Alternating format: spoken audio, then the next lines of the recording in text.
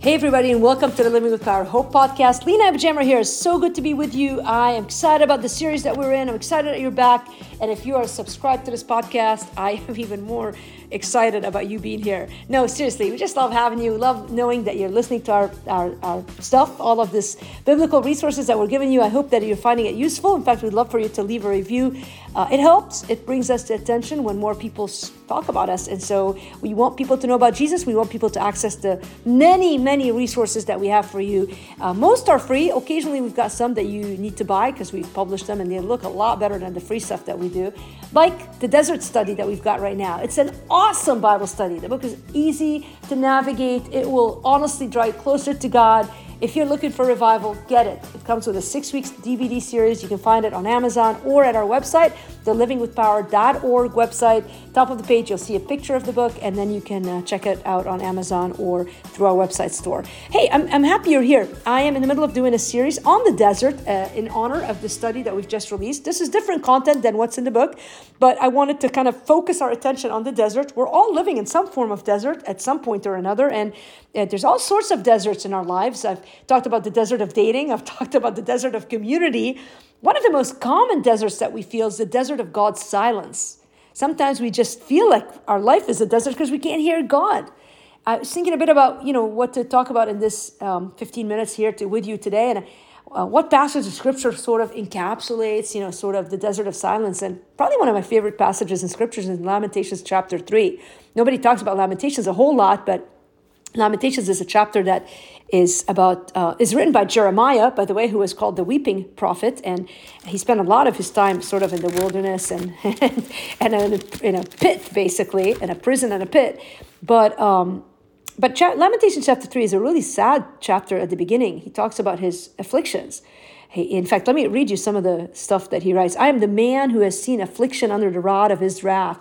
He has driven and brought me into darkness without any light. Surely against me he, meaning God, turns his hand again and again the whole day long. He has made my flesh and my skin waste away. He has broken my bones. He has besieged and enveloped me with bitterness and tribulation. He has made me dwell in darkness like the dead of long ago. Man, talk about a desert. He goes on, he has walled me about so that I cannot escape. He has made my chains heavy. Though I call and cry for help, he shuts out my prayer. He has blocked my ways with blocks of stone. He has made my paths crooked. He is a bear lying in wait for me, a lion in hiding. He drove into my kidneys the arrows of his quiver. He has filled me with bitterness. He's made my teeth grind on gravel and made me cower in ashes. And then he says this, my soul is bereft of peace. I have forgotten what happiness is. So I say, my endurance has perished. So has my hope from the Lord. It's a heavy passage of Scripture, and many people who walk through desert seasons, as many of us do, feel the sense that our hope is lost and our endurance has perished. And so I love the words of Jeremiah moving out of that darkness. He says, remember my affliction and my wanderings, the wormwood and the gall. And then he goes, my soul continually remembers it and is bowed down within me. But this I call to mind, therefore I have hope. So he twists this narrative in his brain from all of this negativity and defeat and darkness. And then he goes on and says, the steadfast love of the Lord never ceases. His mercies never come to an end. They are new every morning. Great is your faithfulness. The Lord is my portion, says my soul. Therefore, I will hope in him. The Lord is good to those who wait for him, to the soul who seeks him. And now here, today's topic is hearing God's voice in the desert of his silence. Listen. He goes on and says this, it is good that one should wait quietly for the salvation of the Lord. It is good for a man that he bear the yoke in his youth. Let him sit alone in silence when it is laid on him. Let him put his mouth in the dust. There may yet be hope. Let him give his cheek to the one who strikes, and let him be filled with insults. For the Lord will not cast off forever. But though he cause grief, he will have compassion according to the abundance of his steadfast love. For he does not afflict from his heart or grieve the children of men. I love this passage of Scripture because it really sort of paints this darkness. This man is feeling like walled in a desert of silence, and he can't make sense of anything. And then he just flips the scenario in his brain. There's a turnaround. There's a flipping of the script where he starts seeing clearly. But he urges the silence of waiting. And many of you right now might be walking in a tunnel of silence where you don't hear God and you don't see him, and you're feeling like the desert is so dark because of that. And so how do you hear God's voice in the desert of his silence? And I want to give you just 3 thoughts if you're in that space. First of all, by the way, before I give you the 3 thoughts, get the study. If you're there, Get the study, and you will see that God invites us into the desert for a reason. There's something unique about the desert spaces that teaches us things about life and God and ourselves. We need it desperately, the desert. And so there's an invitation into it. So get the book. It will help you so much.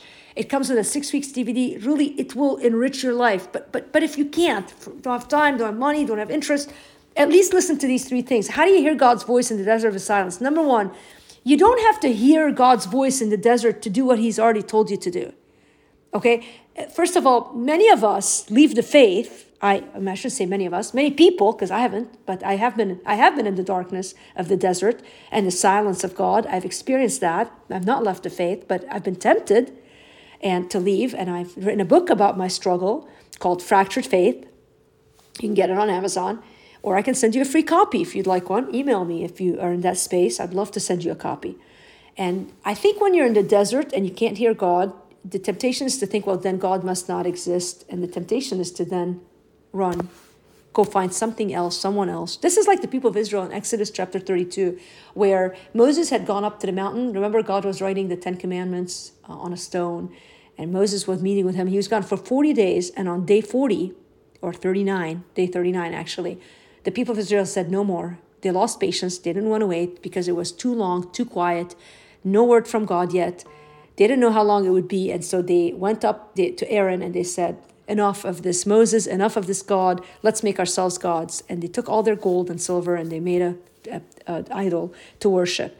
And it was their demise. They ended up roaming 40 years in the wilderness simply because they wouldn't wait for God. And so you don't have to hear God's voice in the desert to do what he has already said. God has spoken. If you're in a desert space right now, as I've been, you can be so focused on the fact that God is not speaking that you miss what he's already spoken. The Christian walk has always been a walk of faith. We walk without seeing. We walk without knowing. We know the basics. What do we know? We know that God's good. How do we know that? Because he sent Jesus to die on the cross for us. We know that God keeps his promises. How do we know that? Because he's kept them all through the years. For all the Old Testament, he promised the Savior would come. And indeed, he did come. And he did promise that he would die and rise again. And he did do both. And so the Christian walk has always been a walk of faith. You get to Hebrews 11 and you see over and over examples of men and women in the Bible who learned to walk by faith. They did not always get the memo. But when they did, God reassured them that they were not crazy, that they were walking down the right path. And the Christian walk is revealed by how well we obey what God has already spoken. It's like the desert tests us. Do we believe God? We say we do, but do we really believe him? Well, how do you behave? How do you react in the desert? And I find that many of us say we trust God a lot more than we do, but we're living our lives in a way that is trying to live without needing him. And so the Christian walk is usually revealed by how well we obey what God has already said. If you don't obey God in the desert, if you don't hang on to what he's already spoken, then you might not have a very vibrant relationship with God. You might think you do, but the desert is what tests you. And that's how you reveal whether you're a Christian. Now, we fail the test sometimes, and God in his grace keeps us. So I'm not suggesting that if you failed, I've documented my failures in books. So I have a lot of compassion for people who have failed in the desert. But I just want to remind you that just because you don't have you're not hearing him this minute, go to what you know. There are things he has spoken to us in his word. Hang on to those things until you feel like he's, pointing and maybe you're waiting for him to speak about who you're going to marry or where you're going to live or what job you're going to take. And he's already spoken a lot about who he is and how he acts. And so learn and apply those things in your life. Here's a second big idea, hearing God's voice in the desert of his silence. The first big idea was you don't have to hear God's voice in the desert to do what he's already said. Number 2 is this: you cannot hear God's voice in the desert until you stop talking and listen in silence. One of the Christian disciplines that is often neglected in modern day Christianity is the discipline of silence and solitude. We are heavily engaged with noise and people all the time through our phones, through social media. I'm amazed in my life in the last 6 months how much healthier I feel since turning down the noise of social media. And there's been some negatives to that. I don't post as much personal content. We do a lot of ministry content, but it has been an intentional change because it was sucking the life out of me. I couldn't hear God. I need more. I work a lot of hours in and the telehealth job that I do, and I also run the ministry. And so I didn't have a lot of hours left over. And if I give all my hours to social media, then I don't have any hours for God. And so I needed to fight for that time of silence and solitude. And you cannot hear God's voice in the noise. So you could say, well, I'm in the desert. There's no noise in the desert. Oh, no, you're wrong. You can hear every insect. Have you ever been hiking in the desert? You hear the crickets, you hear the insects, you can hear the snakes rattle. It's scary. You got to turn down that noise, all of it. The noise of your own thoughts, the noise of your fears, the noise of your doubts, and listen to God in silence. And it takes energy to get to that place. You can do breathing exercises. You can quiet your soul. You can, get apps now. A lot of apps have like readings of scripture and Lectio Divina, different things like that. They're so enriching that slow down. Even when I listen to podcasts, my temptation is to double speed them. But I love these apps. I listened to one, the Lectio Divina app. It's 365 days a year where they read through scripture and comment, to guide you into pausing and reflecting. And you cannot double speed it. And my first week doing it, I was really frustrated. I wanted to double speed it until I realized this is a gift from God, because the whole point is to slow you down. God's voice is best heard in silence, and his voice is best discerned in solitude. In fact, this is what Lamentations 3, why I gravitated to that passage of scripture, because that's what he says in the verses that are read. The Lord is good to those who wait for him. It is good that one should wait quietly for the salvation of the Lord. Let him sit alone in silence. Let him put his mouth in the dust. There may yet be hope. So are you practicing this gift of silence and solitude where you're tuning into the Lord? I found that even my inner turmoil has been the loudest turmoil that needs to go down. And by God's grace, I've been practicing this ability to meditate on scripture and to let his voice fill my heart, as opposed to the voice of, my own worst enemy, which is the voice of negativity in my life that tells me how everything is so bad all the time. And we need to retrain that voice. So God's voice is often best heard in the desert. For some reason, we have a harder time listening to his voice when there's a lot of partying and noise around us. And so first God puts us in a desert, which is an invitation to listen to him. But then in the desert, we also have to turn down the noise of our own mind and listen to his word. And you do it by immersing your mind in scripture. You do it by immersing your mind in the character of God and the attributes of God and the word of scripture, and let play the word of God and in a number of different. We have the gift of technology now that we can use it to immerse ourselves with God content. And so let's do that. And so let's stop talking and listen in silence and practice this gift of silence. And I think in one of the